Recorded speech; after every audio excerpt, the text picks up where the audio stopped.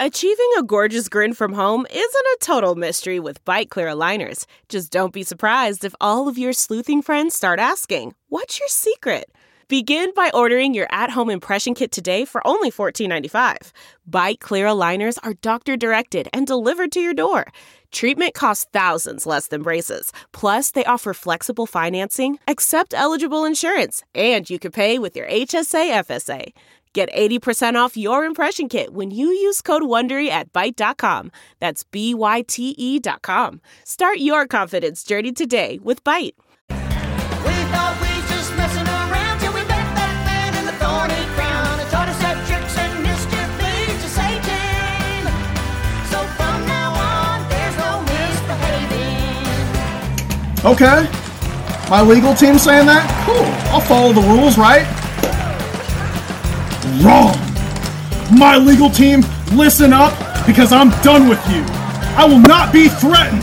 I will not be intimidated. And certainly, I will not be silenced. Mama wants to know how I've been doing now.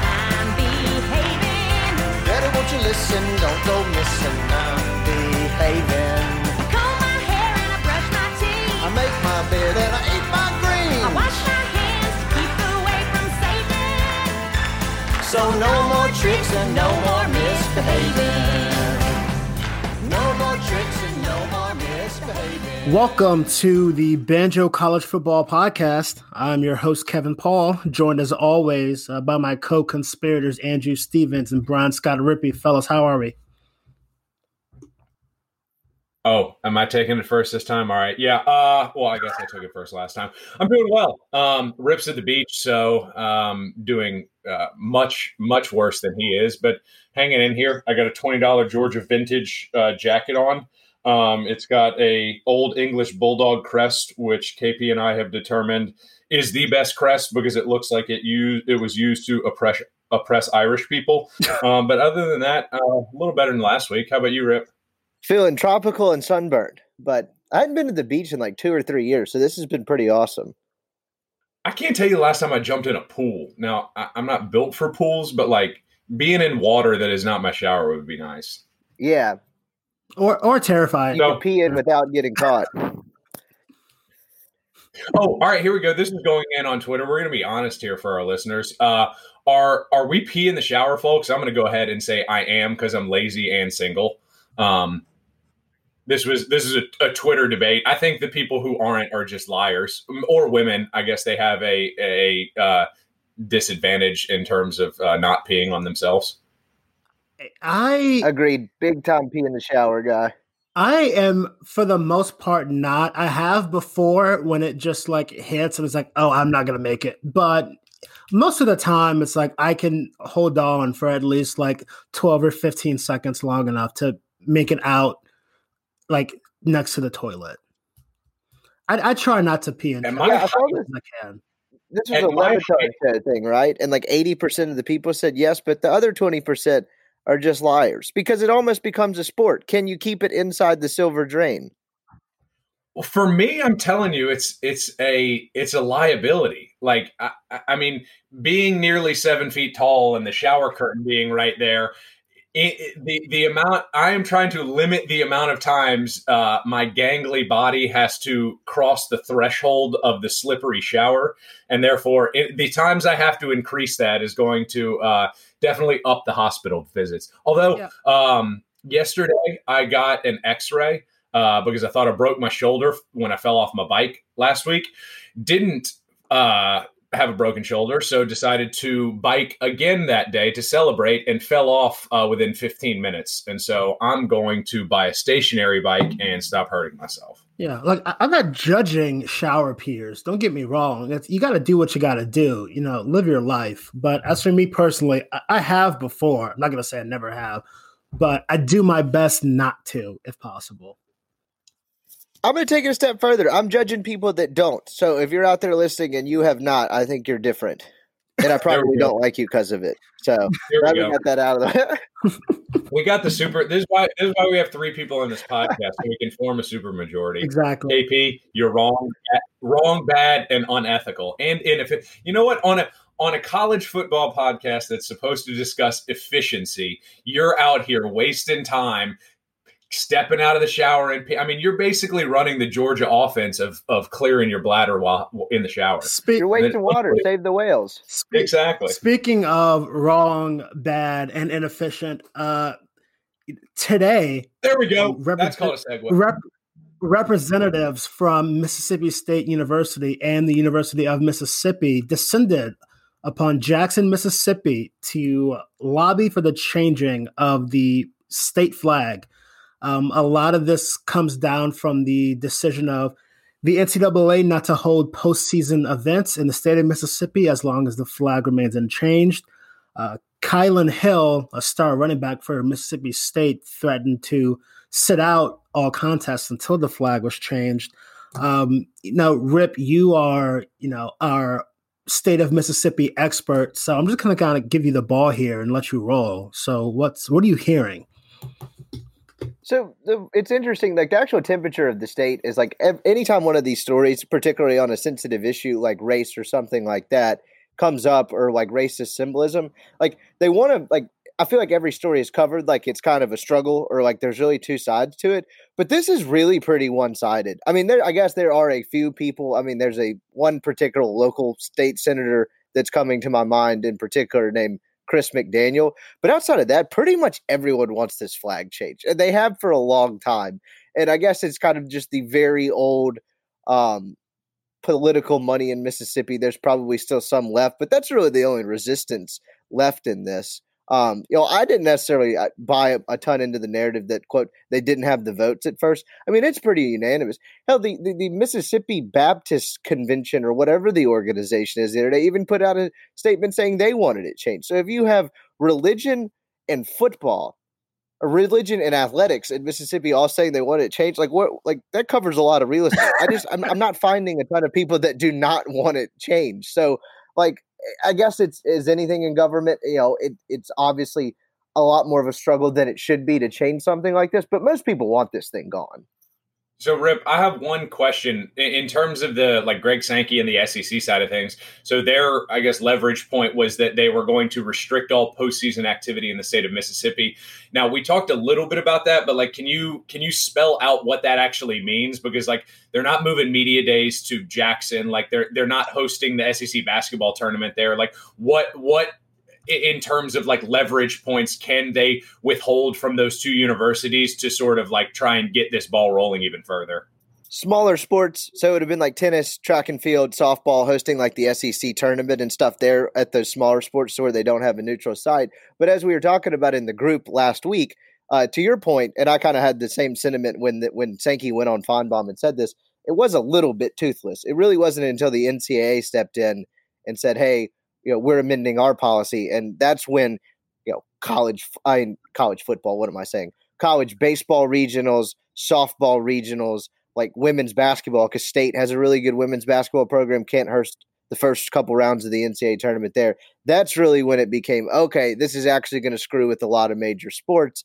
And I guess kind of the irony in all this is sports really shouldn't be what moves the needle on this in terms of getting a flag with the Confederate flag changed. But, whatever. If it gets changed, I don't really care about the method at this point. So what is the no, we are not plugged in as politics experts, but what is the timetable that we're looking at here? And again, I don't think anyone has insight specifically into Kylan Hill, but I would imagine when he says I'm not playing until this is changed, it's not I'm not playing until the legislation goes into place that this isn't changed. I imagine he's saying if that flag is flying alongside the Mississippi State flag on whatever day, even if there's fans or not, I'm not running out of the tunnel. And so I would imagine that this needs to be some sort of an expedited process. Yeah, so I actually don't know. And this was a hell of a week to go to the beach because the last 2 days I've been kind of unplugged from this. But the thing I took from Hill's sentiment, and it was a noble one, is that he was I'm just guessing here. My guess here is he wanted to get the ball rolling on this whole thing and kind of wanted to make his voice heard. And so I'm not sure of a timeline of the thing actually going down, but if they pass whatever they need to make sure this is changed, I got to feel like that's probably going to be good enough for him, just because like if it's getting changed in October versus September or whatever, I doubt he's going to end up sitting out the first month of the season if the end goal is ultimately going to be accomplished, just whatever government bullshit, in terms of time frame it takes to actually make the change. But and it's a little different because the state universities haven't flown the flag in a couple years. Ole Miss, I think, finally took it down in 15. State may have been earlier than that. So, like, it's not being flown on campuses right now. None of the major universities fly the flag anymore. Right. I do think, and that's. Oh, sorry. Go ahead, KP. Yeah, I was just saying, I do think it's interesting that, a lot of players could have threatened to sit out or boycott, and, it would have been serious. But I do think Kylan Hill, who is probably the best college football player in the state right now, the fact that it was him kind of, at the forefront really means a lot. And again, like you said, Rip, it shouldn't have to be sports that gets the Confederate flag taken out of your state flag. But if it is, again, it's a 21-year-old kid who's an incredible athlete and, a stand-up guy, it seems like. That's what it takes to get it done. So something I'm interested in looking at a little bit of sort of parallels between Kylan Hill and Chuba is, again, I don't want to take anything away from like them sort of putting the onus or them taking autonomy of the situation. And again, like we were saying last episode, like not going to Gundy in private because you own the leverage in a public forum. Like I am interested, like it seems as if immediately both of these situations, like the moment one player came out, like the entire team rallied behind them. And so I'm wondering, are we having are teams talking in their group text or their Slacks or GroupMes or whatever and saying like, we need to get Kylan, we need to get Chuba like out as the face of this because they hold the most leverage? Or like, are these just happen to be like two unique, or I don't want to say unique by any means, but are these two cases where like not only the best player on the field happens to be like the leader in the locker room too?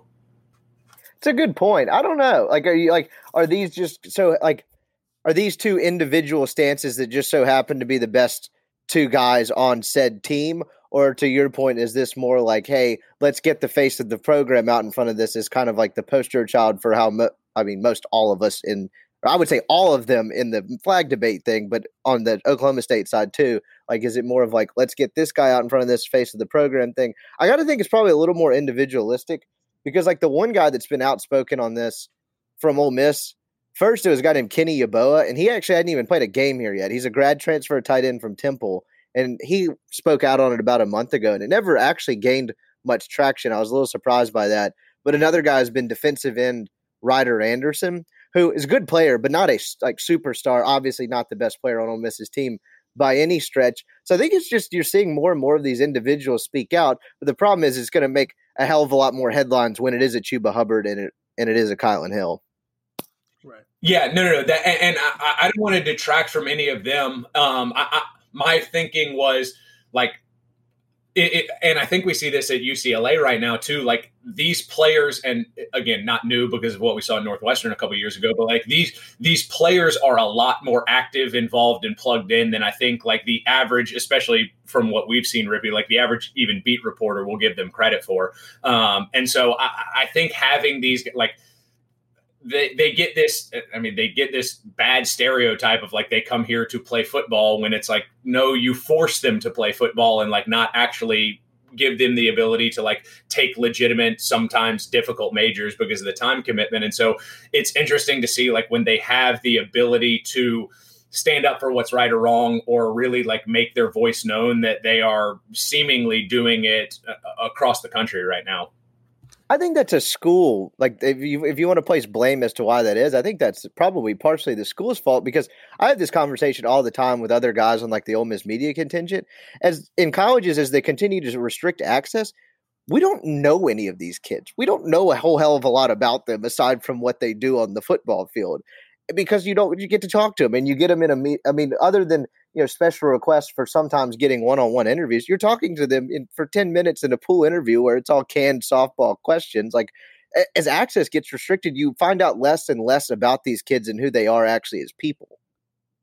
Yeah, and I mean Georgia, and this was a Nick Saban philosophy thing that Kirby adopted at Georgia. I mean, it was, and the year I covered the team in 2016, which was Jacob Eason, and so it was no freshman do press, and like that is a blanket policy. I'm not sure if it's been amended since then, but that was that's a big thing that Saban's always done. It's assistant coaches and freshmen don't talk to the media, and you end up seeing where you are protecting a lot of these kids. And I like the idea that you're not sending a kid that has never potentially been away from home, like in front of a pool of reporters that could take things out of context. But like, as you start to grow, especially with some of these bigger guys, like they do kind of need reps doing media interviews. Like they are mandatory in the NFL a lot of times. And so I see a lot of situations where you should end up having these sophomores and juniors that are going to be pro ready, to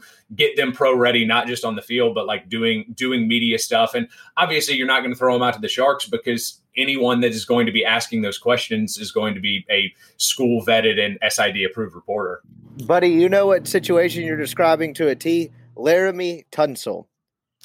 Entire time at Ole Miss, from the loaner car incident on. So, like, from the time he was a sophomore.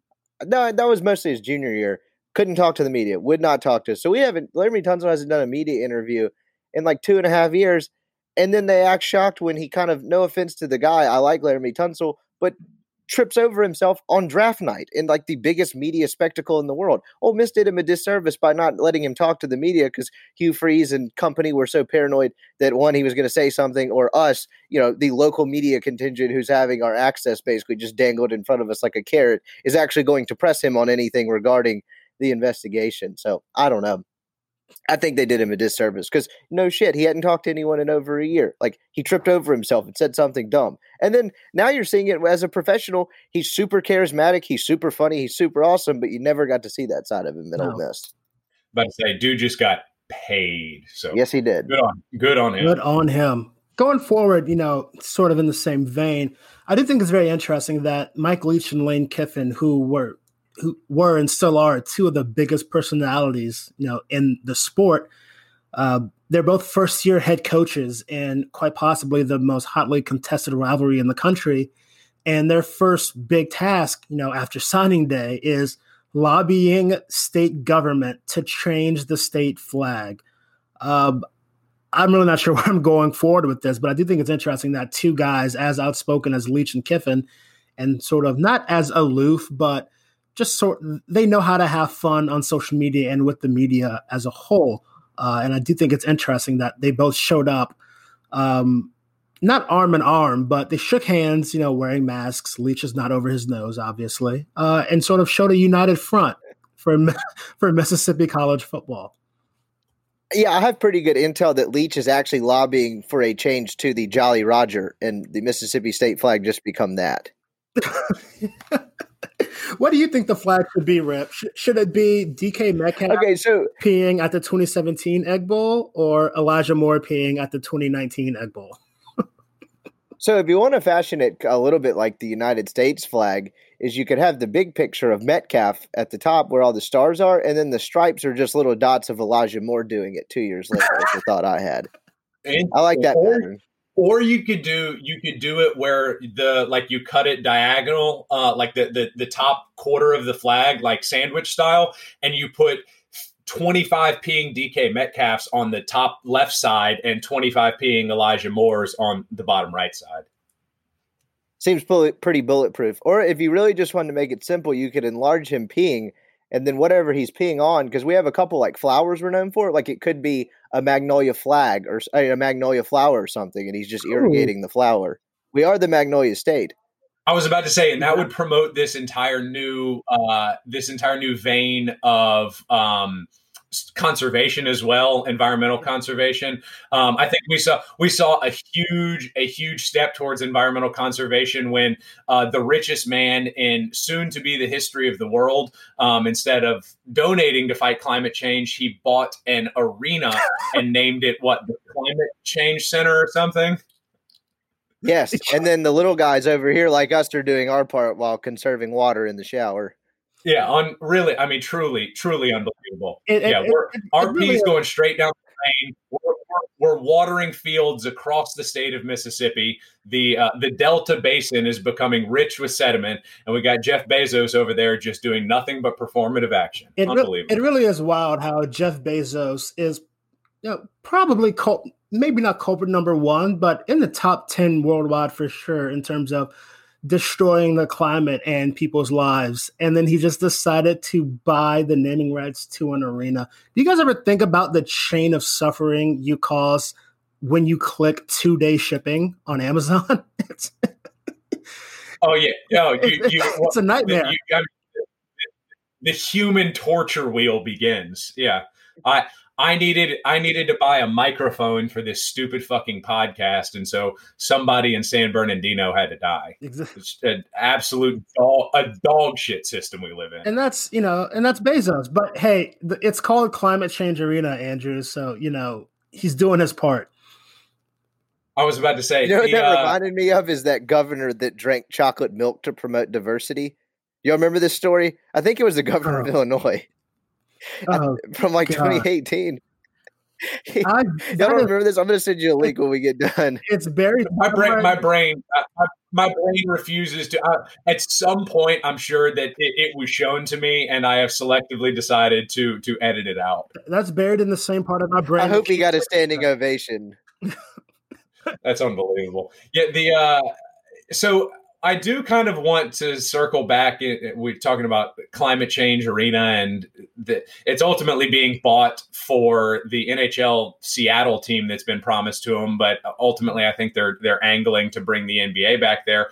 And so you have this, and we can talk about this 1,000 times over, but I do feel like it's changed, and it's going to change week to week. But we're on I don't think we're playing football week this week. And last week we were on we're going to play football no matter what week. And I think 10 minutes before we got on, Greg Abbott, I mean, he hasn't done anything right in his goddamn life, but he just reversed the open bars order. So they're at 50% or 25% capacity now.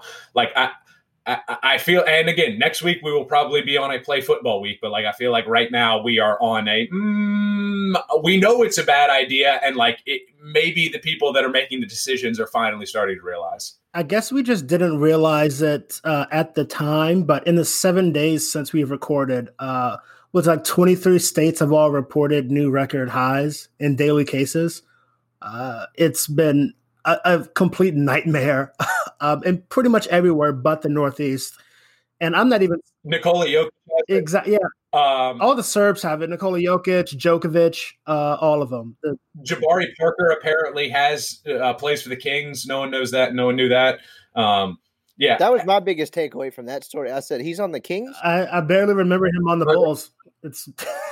I barely remember him on the Hawks. What? Getting paid $20 million a year, though. I mean, absolute bag collecting king. But I don't know. I have no idea where we're going to end up here and where the water is going to level out.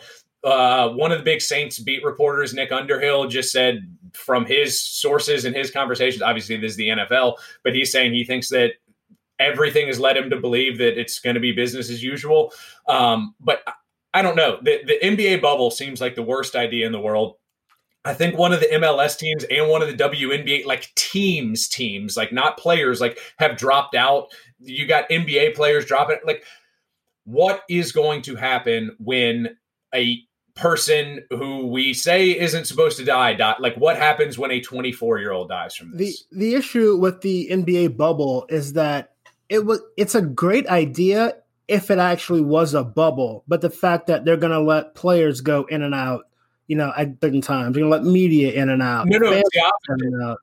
It's the opposite. Players have to stay, but all the workers and everyone there to serve them goes in and out, and so it's not that's not a fucking bubble. If anyone is allowed in and out, it's not a bubble, which again, bubble's a great idea. If it's okay, cool. Here are the 500 people that we need to, operate this, or maybe 1,000 people we need to operate this. that's it. No one in or out for the next 4 months or however long it takes. But obviously that just wasn't ever going to happen. And you see the nightmare that's already unfolding. We're still a month out from this, and it's bad. And I think it's only going to get worse as time continues. Yeah, and as we keep going on this, when we say like more information versus less, like, oh, we're going to need more information. Like, we have governors right now of states that literally don't know what's going on. Like we have, as we just said, we have governors reversing decisions that they made less than a week ago. And so we're not getting any more information on this. And so we talked about this last episode, but I want to know when that final date is that we have to know, oh shit, this is when college football is going to happen, or this is when sports are going to happen. And the more and more it looks like it is, we are just going to barrel ahead towards that date. And then on August 9th or whatever, say, I mean, well, we got this far without seeming to really address the problem. Why don't we just continue this attitude for another 4 months? It's like we're trying to extend the game as long as possible, like in an actual football game. It's like, what's the old mantra? It's like, man, if we can just get this into the fourth quarter, I think we got a shot. Or, you know what it feels like? It feels like we're fouling down 14 with a minute left in basketball. Yep. like it really, like, it's like, God, come on here. Like, it doesn't matter how many timeouts you have. Like, we've lost this game. There's a 0.3% chance we can win. So let's just do a bunch of BS and try to hit that 0.3%. We saw Texas A&M do it in the tournament a couple of years ago. It is possible. A little bit of like a non sequitur here, but were y'all surprised? Like, so when they obviously announced the bubble thing, oddly enough, the first couple of opt-outs weren't necessarily COVID reasons, right? Like Davis Bertans didn't want to screw up his ACL. Avery Bradley wanted to spend time with his kid. What was Trevor Ariza's reasoning for it? Maybe that was COVID related, but you're seeing opt-outs that didn't have they weren't directly COVID related. That was kind of a surprising part of that to me. Yeah, Woj was like, Trevor Ariza has not seen his 11-year-old son in 3 years. His baby mama threatens to kill him in front of family. It's like, Jesus Christ. But I mean, yeah, for Bertans, a lot of these, like, I'm not risking a single future contract to go play for the Wizards at the yacht club for an asterisk title. Like, absolutely not. Oh, I would opt out too if I were him. I think that's part of the reason the option's there. Just because, like you said, if you're on like the Kings or the Wizards, like, what are you really doing? I get why they have to bring them there to have some semblance of competitiveness and kind of the playoff race and all that. But like, if you're a player on one of those teams, it's like barely going to get in, if at all. It's like, what are you doing? Because even if you get in, like, congrats, you're going to play LeBron 4 times. And this I think is the connecting link between the NBA and really all of football here, because while we have pushed forward to, I have no idea where we're pushing forward to, but like, if we are going to barrel ahead and just have a season, what is becoming increasingly obvious to me, I think, is the lack of legitimacy that it's actually going to hold, meaning it's becoming even stupider to actually do in real time. Like, as you have players drop out, as it's becoming clear that like a significant player for a significant team is going to miss time in a real series because of coronavirus, it's becoming pretty clear that like this is going to be a huge asterisk title where I think anyone with a brain is going to look back being like, that was dumb as shit. So in college football, yeah, you're going to play it, but like, goddamn, does it matter that Jamie Newman leads Georgia to the national championship? But like, does it really matter this season who we're going to crown a champion in the sport most dependent on fans without fans and some weird half product? Right. If there's ever a year the NBA needs chalk to hold up, it's this year, because it's going to look a hell of a lot more legitimate if Milwaukee or one of the LA teams wins it, where if Houston goes into the bubble and wins the title the way that is, then the way that setup is, it's going to be like, all right, come on, this is not legit. Can you imagine James Harden winning his title this way? That would be hilarious. No. And that's his only title. He retires with one COVID title, and that's it. Well, KP, he would retire with one COVID title because they would bring him in a coffin to the Miami beach, and he would live there for the rest of his days. Very true. Very true. Going forward, the the next thing I kind of wanted to talk about is if you're hearing this podcast, you're obviously a fan of college football. So you've probably seen the video that Alabama football put out yesterday. A pretty strong and emphatic statement in support of the Black Lives Matter movement. A lot of prominent players and Nick Saban all appearing in the video. And first thing I want to talk about is just the overall shock value, because even as a Bama fan and a pretty big one, I kind of never expected them to be this forthright with it. Cannot say that, I saw this coming at all. And also I kind of want to talk about what this means for other big programs who are probably content with, like we said, waiting out the clock on this.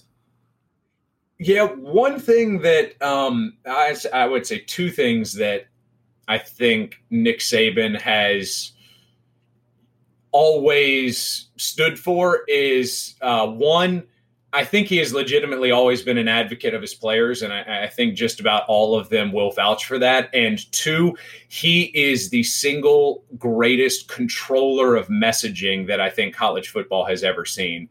And I don't want to take away from the legitimacy of this by saying that like messaging comes off in a little bit of a PR way, but like I think Nick Saban understands the value that he holds in that state and that what he says carries extreme weight. And so as opposed to releasing something on Twitter that is supposed to be shared around by the SEC Network Instagram account or whatever, like this is something that is put in front of people's eyes that is sort of like, if you're not with it now, Bama fans, like that's fine. Don't get with it, but like don't come and support us on Saturdays. And so I think that from that perspective, he really was able to weaponize his messaging for good in that like pushing that narrative forward of we're not going to stay silent here. And like, if we're not staying silent, like what the fuck are you XYZ small school doing about it? I mean, we talked about this.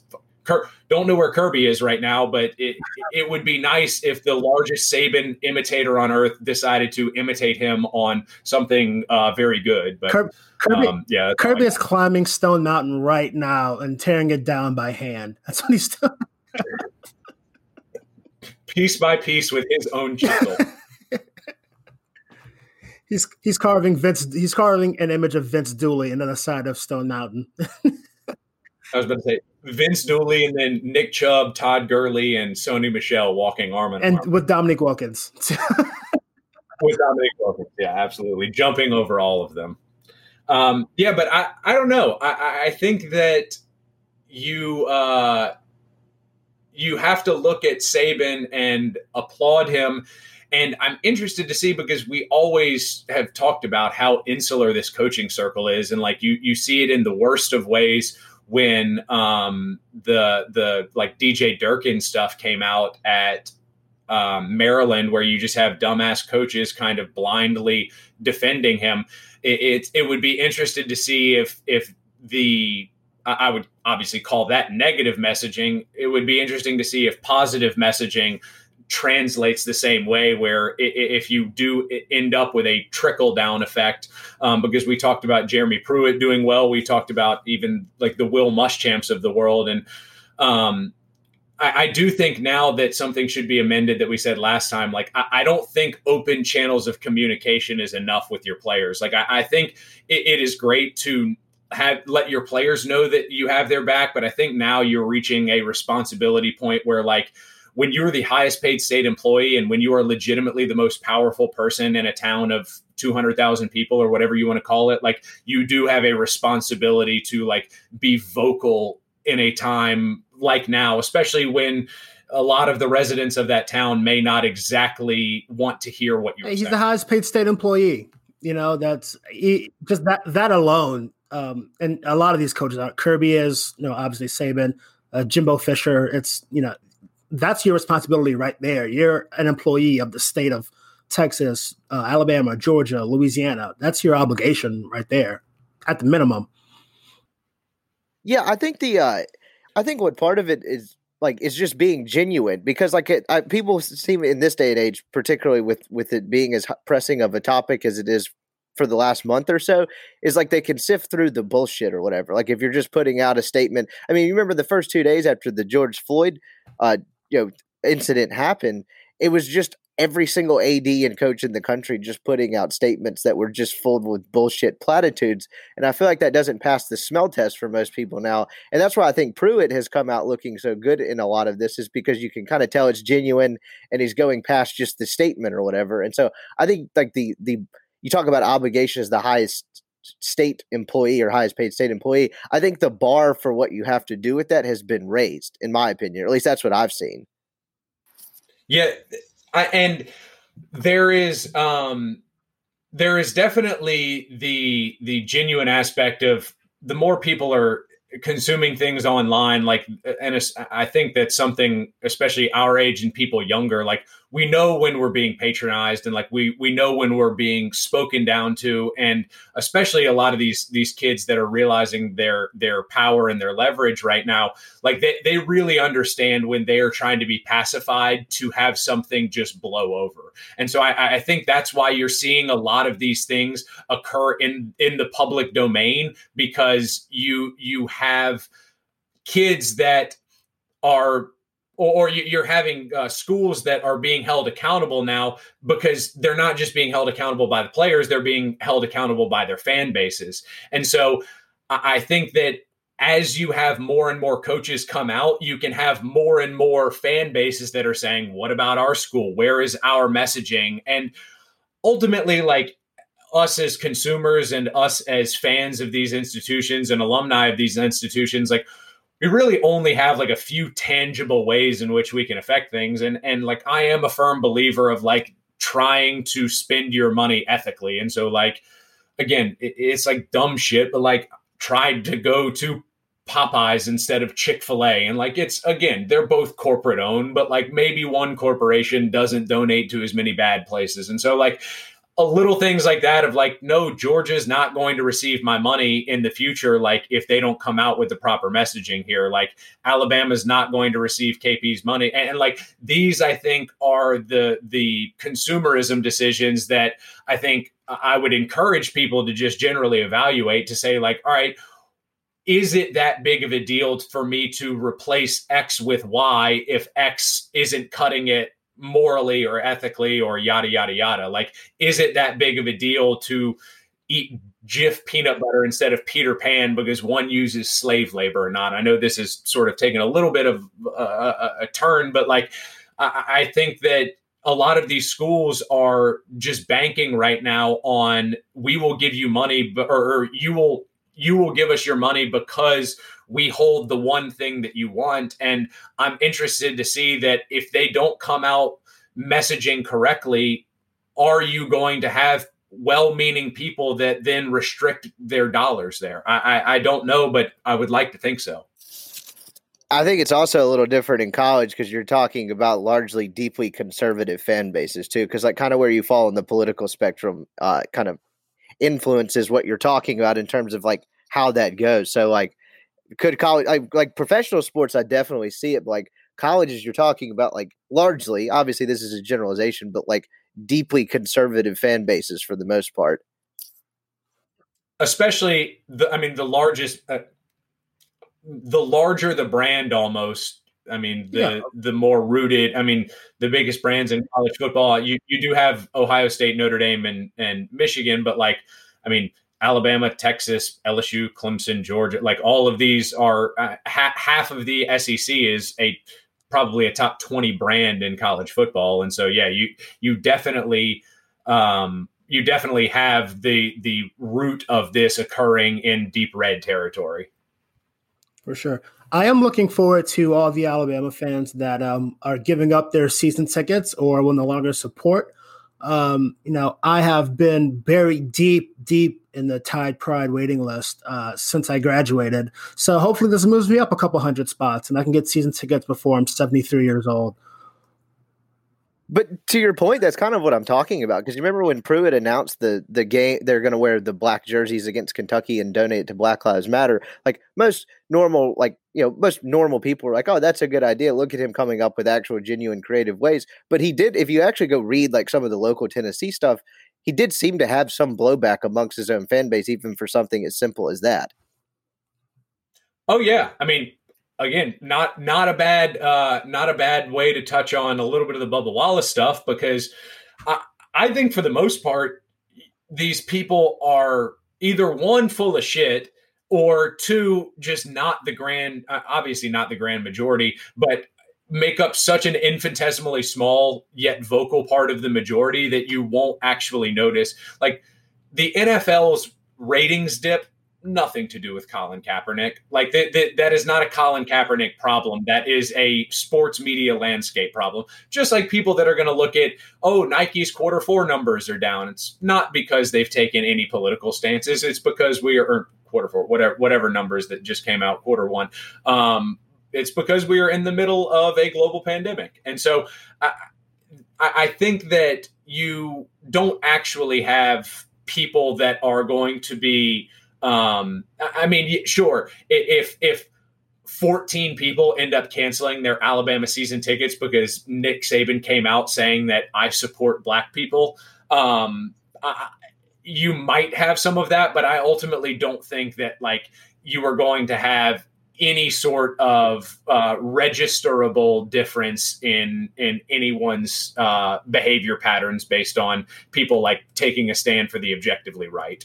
Well, I could be wrong, but not to mention is half the people, and this really goes, I think, on both sides of it, whether it's conservative, liberal, whatever, half the people that say, I'm done with this, I'm giving up with this, are full of shit. They're not actually doing it. They're just saying it because they're angry. Like I think there's even smaller percentage that whatever it is, I'm done with this. I'm giving up X. I'm giving up the NFL. I'm giving up the NBA because it's too political or whatever it is. Half those people are full of shit. They don't actually stop watching the NFL or the NBA, in my opinion. Well, God, no. They make a video throwing their Keurig off the cliff that they were going to get rid of anyway. Yeah. And then they fucking go back to their normal behavior. Right. Dog shit.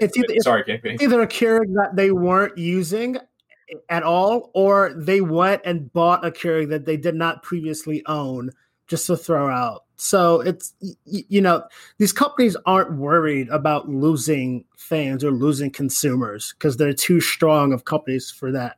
Like Nick Saban knows that, look, if we lose 300 season ticket holders, putting out this video, we'll have 700 more, who sign up and wait to get in line. So it's, again, there's not a ton of risk in making these statements. But even then, that's even more of a reason to come out with it.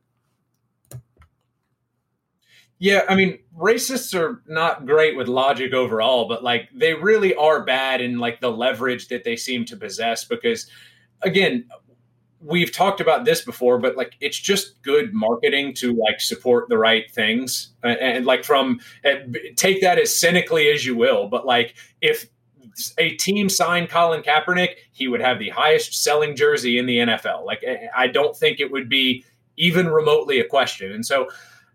You have people that seem to think that I am revoking, and I know I just talked about revoking your spending power, but like I'm more hopefully talking about it at a larger scale and doing it ethically. But you have a lot of like misguided people that legitimately think that them removing their racist dollars is not then going to be replaced by two people in their spot. I mean, if you follow him on Twitter, like Shea Serrano's like, yeah, if you support Donald Trump, really like don't buy my shit. And they're like, fine, I won't. And then you see like 3 people in the replies that are like, hey, Shea, I just bought 17 copies of your book to give to everyone in my neighborhood because of that.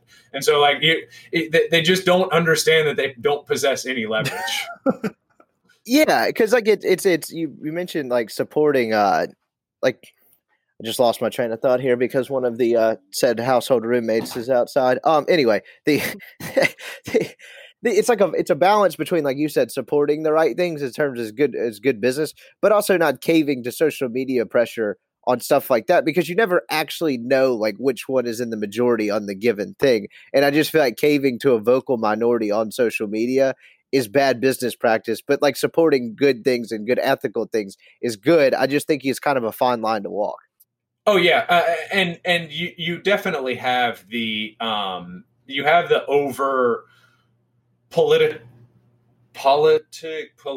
not smart. What politicization is that a word? Let's go with it. All right, we're going over politicalization. Yeah, there we go. That's like a George Bushism. Yeah, that. You can't say nuclear. War criminal nuclearization. War criminal Stevens over here. Yeah, I was about to say jet fuel can't melt steel beam Stevens. But it looks extreme. Again, tying everything together, looks extremely. It's extremely thinly veiled if you are just like issuing platitudes on a lot of these statements. But if you are making like legitimate, like if you're Ben and Jerry's right now, and I know they've been doing it for a while, or like you are some of these companies that are legitimately. And I've always said, if a company tells you how much they're donating to charity, it's a PR campaign, not a philanthropy event. But still, like if you have some of these companies, but again, PR campaigns work a lot of times. And so when you have Jordan Brand or whatever donating $200 million to Black Lives Matter, or you have these companies that are making like overt, outward public statements, ultimately, like that is just going to play well into their bottom line. But where you see a lot of people falling short is the gushers of the world, where gushers would be nothing without Black lives. And that is the only thing they said about it. But there's also, and you're also seeing as this kind of new wave of thing comes through, you're also seeing a lot of companies that are just completely unprepared or ill-equipped to actually put out like a thoughtful and nuanced statement or take a thoughtful and nuanced stance on something like this, because, you know, they're like a chicken wing company or whatever, and they've just never had to like do this before. Yeah, it really is. It's like, did I need to know that like Purina Dog Chow stood against Black Lives? No, but I mean, it's good that they do, or like stood for Black Lives. No, but it's good that they do. Absolutely. So before we close, I kind of want to talk about regular college football. I know that's frowned upon on this podcast. But yeah, I was just thinking, you two have, between, your work and where you went to school, you guys have seen a ton of football. So I really want to know what the best individual performance you've ever seen in person on a football field was. It's not my answer is so great.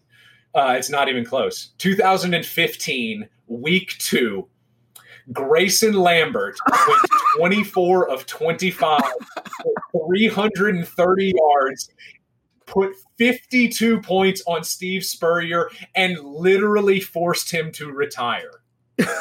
It's not. I mean, not even. I mean, I saw Nick Chubb, I saw Todd Gurley, I saw guys go for 30 yards. Grayson Lambert, 2015 South Carolina.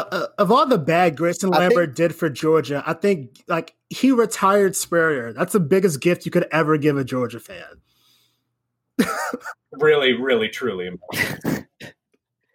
I think for me, it's two come to mind. One of them was an Ole Miss person. The other one was 2010 Cam came into Oxford, Houston Nuts second to last year, and they didn't punt, and he ran through and caught a touchdown pass in the first half. That's probably the best college offense I've ever seen in person. And then as far as from someone that I saw for Ole Miss, McCluster against Tennessee in 2009, where he just torched Lane Kiffin, and Kiffin had like the famous quote, like looked at one of his assistants, was like, "Hey, can you go find me one of those?" No, he couldn't. I forget the numbers of that day. I'm about to look it up. I mean, it was insane. You can't. We talk about scheme versus talent, KP. Well, KP, what about you? For me, it's actually two. One is a little bit off the beaten path. It was the 2003 Bayou Classic. At that time, the SWAC championship game was only 4 years old, so there weren't a lot of division championship games, so to speak. But at this point in time, Grambling had won 3 straight SWAC titles, and the Bayou Classic was going to decide who won the West between Southern and Grambling. So obviously, you've got a historical rivalry. I think it's the 30th Classic as well, so it's the Diamond Anniversary. 2 of the best, 1AA teams I've seen play in my lifetime. And Southern wins 55-52. Southern quarterback Quincy Richard throws for 560 yards and 5 touchdowns, including the game winner with 40 seconds to go. It was insane. It's the first time I remember getting emotional over a win as a kid. As Southern goes on to I got the McCluster stat pulled up. Oh, go ahead, KP. As Southern goes on to win the SWAC and the Black College National Championship. For those that can't see because this is an audio medium, KP is wearing an amazing vintage Southern University sweatshirt right now. He and I bought matching Southern University sweatshirts because we both have to rep Baton Rouge while not living here, while absolutely not repping LSU. But Rip, what was the McCluster stat? 25 carries for 282 and 4 touchdowns. He averaged 11.3 yards a rush, 330 all-purpose yards. Ole Miss scored 42 points in the quarterback threw. Jevin Sneed, RIP, threw for 133. He scored 42 points.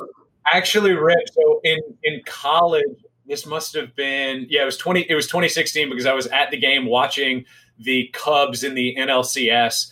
I was at the LSU Ole Miss game in Tiger Stadium in 2016 where Fournette broke the rushing record on 8 carries. I think he had eight carries for 250 yards.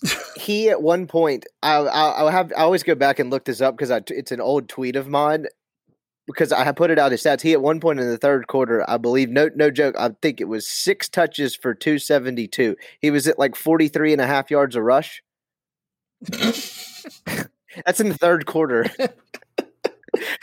One of the. That's just, and I remember watching that game too. It was hilarious. I'm an LSU fan. It was just hilarious to watch. Just Fournette just rush for 40 yards a touch casually.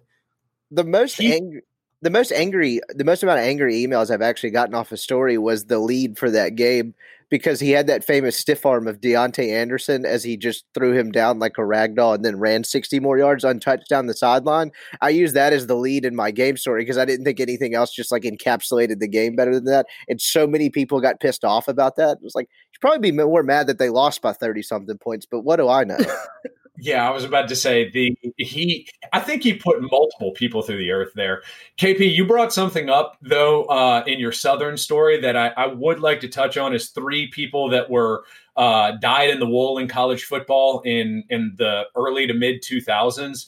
1 AA, we got to bring it back. I mean, 1A versus 1. I'm done with FBS versus FCS and G5 versus P5. I want D1. I want D2. I want 1A. I want 1 AA. Well, the distinction of FBS and FCS was because there was a playoff. And it's like there's a playoff in 1A now. So the FCS doesn't hold as much weight in terms of a name. I do think 1A and 1 AA is just, I mean, we were raised on it. It was the standard for 100 years, and it wasn't bad. It's one of the few things from 100 years ago that, isn't bad today. Just so rare. One AA in Jefferson Pilot Sports is what I was raised on. My other greatest performance is a little bit more mainstream to most people. But it was Derrick Henry in the 2015 Iron Bowl. It's to this day, it's the only Iron Bowl I've attended that was in Auburn. And look, I had a little bit of Captain Morgan before the game. So, as it was going on, I understood Derrick Henry was having a big game. Like obviously he took over the game, especially in the second half.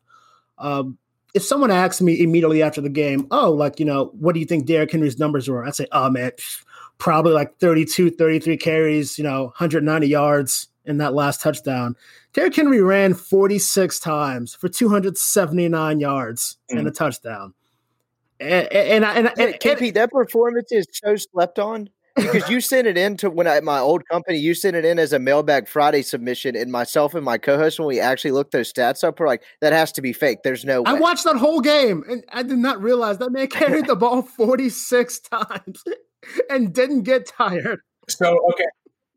The great part about that game, so it was 2015. So I spent that morning watching Mark Richt's last game coaching Georgia against Georgia Tech. Georgia won 13-7. And then we put down some good money on what I want to say was Alabama -13 in the Iron Bowl. And I don't know if you remember, it was 12 or 13. I You're right. think I want to say it was 3-16, and all Bama had to do was get one first down to kneel it out from the 10-yard line, and Derrick Henry broke through the line and just ended up scoring, and we ran around the apartment as if we had just won the Super Bowl, and I want to say we cashed in like a $22 bet, but I have absolutely no stats. I have no stats to back this up, but I think he does that more than any other player because he's done that to me for Titans games for the cover like no less than 6 times. I mean, he really is one of the best running backs to do it for because it's like at the end of the game, if you need that like if you're a defensive player thinking, all right, not only do we need to stop a guy that we haven't been able to stop all game, but then our offense has to get back out there. He is the greatest just wear you down running back in the league. He was actually scary. His sophomore year at Bama was T.J. Yeldon's junior year and T.J. Yeldon's last year at Bama. And it was devastating because T.J. Yeldon was a very good college running back in his own right. And it's after 3 years of getting, beat up on by T.J. Yeldon, they send in the closer, who's 6'2", 240-pound Derrick Henry with fresh legs. And just his fourth quarter yards per carry that year were on another level. So thank you, Derrick Henry, for all the good memories from me and Brian Rippey. And also Andrew, I'm sure. He might be my favorite Titans player of all time. And I don't even think that includes recency bias. He fumbled in 2016 on the first possession against Georgia, and gave me hope for like 4 minutes. And then it proceeded to be maybe the worst football game I ever attended. We'll touch on that. Probably a good place to close here. But like the dynamic that we have between this podcast is very interesting because the only 2 schools that can really lord domain over me are the only 2 schools that like I actually know people extremely well from, which is LSU and Alabama. And so it's like this cross section of extreme frustration.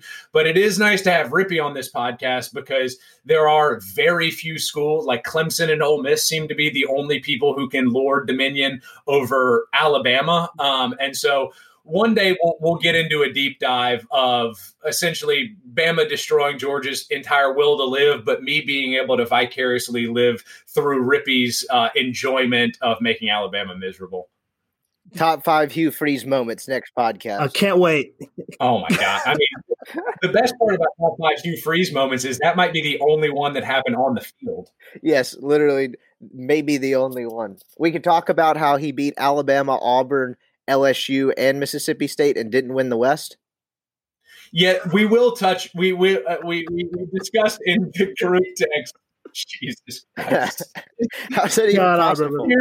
Hearing those come together. That we did talk about in the group text the Hunter Henry 4th and 25, and like I do think having a Georgia fan and an Ole Miss fan just really commiserate on one episode because we kind of operate in 2 different levels of misery. Like Rippey's on the like truly apathetic side of like, no, I need you to understand that like this is gallows humor, and Georgia's on like the like fail child, like we are successful but we can still never make our dad proud. And so I do want to get into an episode where we just wallow for 60 minutes one time.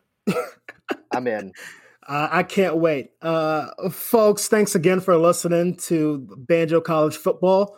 We'll be back again next week with more news because I'm sure it's going to be rolling in. Until then, take care and be well. Peace. Next week's a coronavirus week. Later.